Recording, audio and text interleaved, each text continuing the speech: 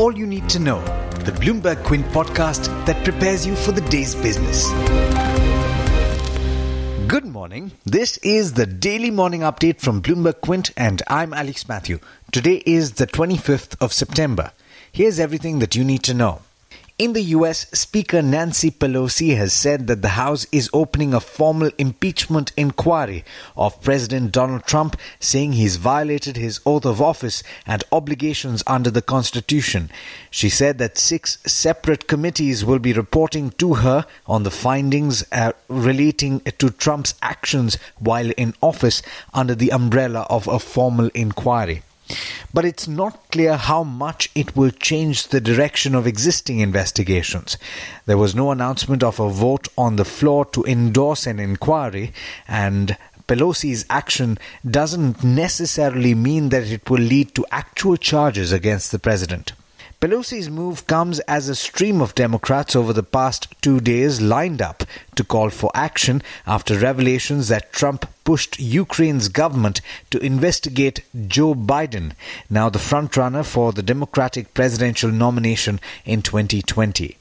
U.S. stocks ended lower, having recovered somewhat after Trump said that he would release a complete transcript on Wednesday of his phone call with the Ukrainian president.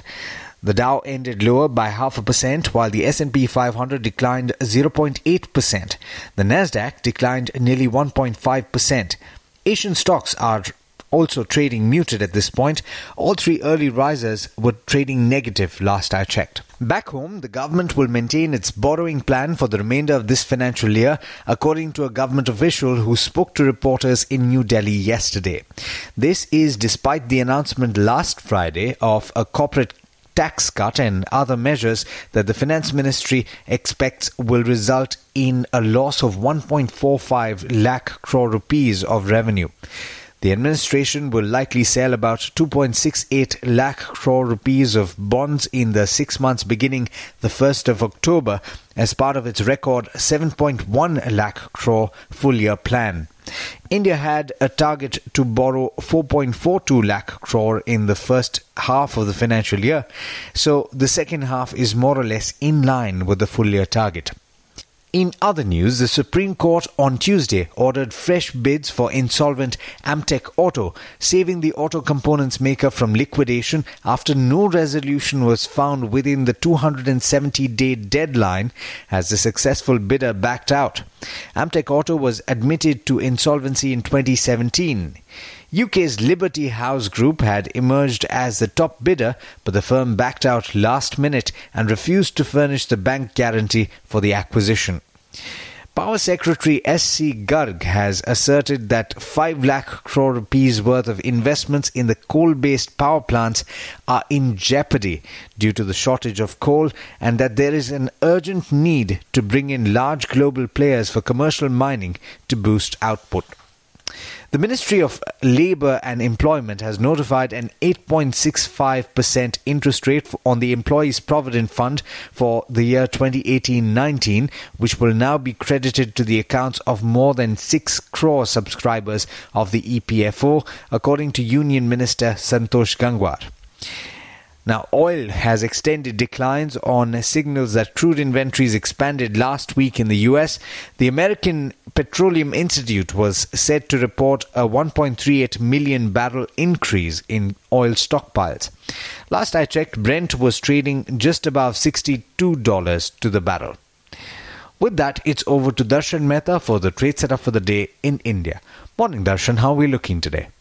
Hi Alex, good morning everyone. Global cues are weak at this point of time. The US markets were down, Asia is down, and the SX Nifty is also indicating a down tick currently. But some stocks to need to watch out for. Kaveri Seeds, the board approved a share buyback of 28 lakh shares, aggregating to 196 crores. The buyback price is at 700 per share, which is at a 28% premium, and the promoters intend to participate in the proposed share buyback. Bosch executed a business transfer agreement with the group's arm Robert Bosch Packaging Technology. The agreement is to sell its packaging machinery business for 145 crores. RPP Infra Projects, the joint venture, received a road construction order in Myanmar worth 414 crores. Centum Electronics inaugurated its space facility in Bengaluru with an investment of 50 crores. The company is an electronics industry partner for ISRO. Aster DM signed lease agreements for 2 new hospital projects in Bengaluru. In terms of bulk deals, RJ Corp and Maplewood Investments sold stake in Lemon Tree Hotels. There was this big block deal. RJ Corp is Ravikant Jaipuria's, which also owns Varun Beverages. Reliance Mutual Fund, SBI Mutual Fund and Kuwait Investment Authorities were the buyers in the Lemon Tree block deal. Finally, brokerages, Morgan Stanley has downgraded SBI to an equal weight from an overweight. The target price has been kept at 330. They believe that the upside appears limited given the uncertainty on asset quality in NIMS and prefer large private banks where they see better EPS progression and re-rating. And CLSA's raised target price on Varun Beverages to 860 from 783. They say that the focus shifts from the territory consolidation to improving return ratios for the company. But there's much more you need to know before trade actually starts. For that, log on to our website bloombergquint.com and click on the All You Need to Know tab and you will be prepared for morning trade. Thanks, Darshan. And as always, thank you all for listening in. This is Alex Matthews signing off. Have a great day. I hope you enjoyed listening to All You Need to Know. Did you know that you could listen to the show on the IVM Podcast app? On the IVM Podcast app, along with this, we have a number of other shows which you think you'll enjoy. Listen to Cyrus Says with Cyrus Brocha as the host. Listen to Paisa Vaisa with Anupam Gupta. The Scene and the Unseen with Amit Verma. Or Shunya One hosted by Shiladitya Mukhopadhyay and myself. Check out the IVM Podcast app to get more talk content that you will enjoy.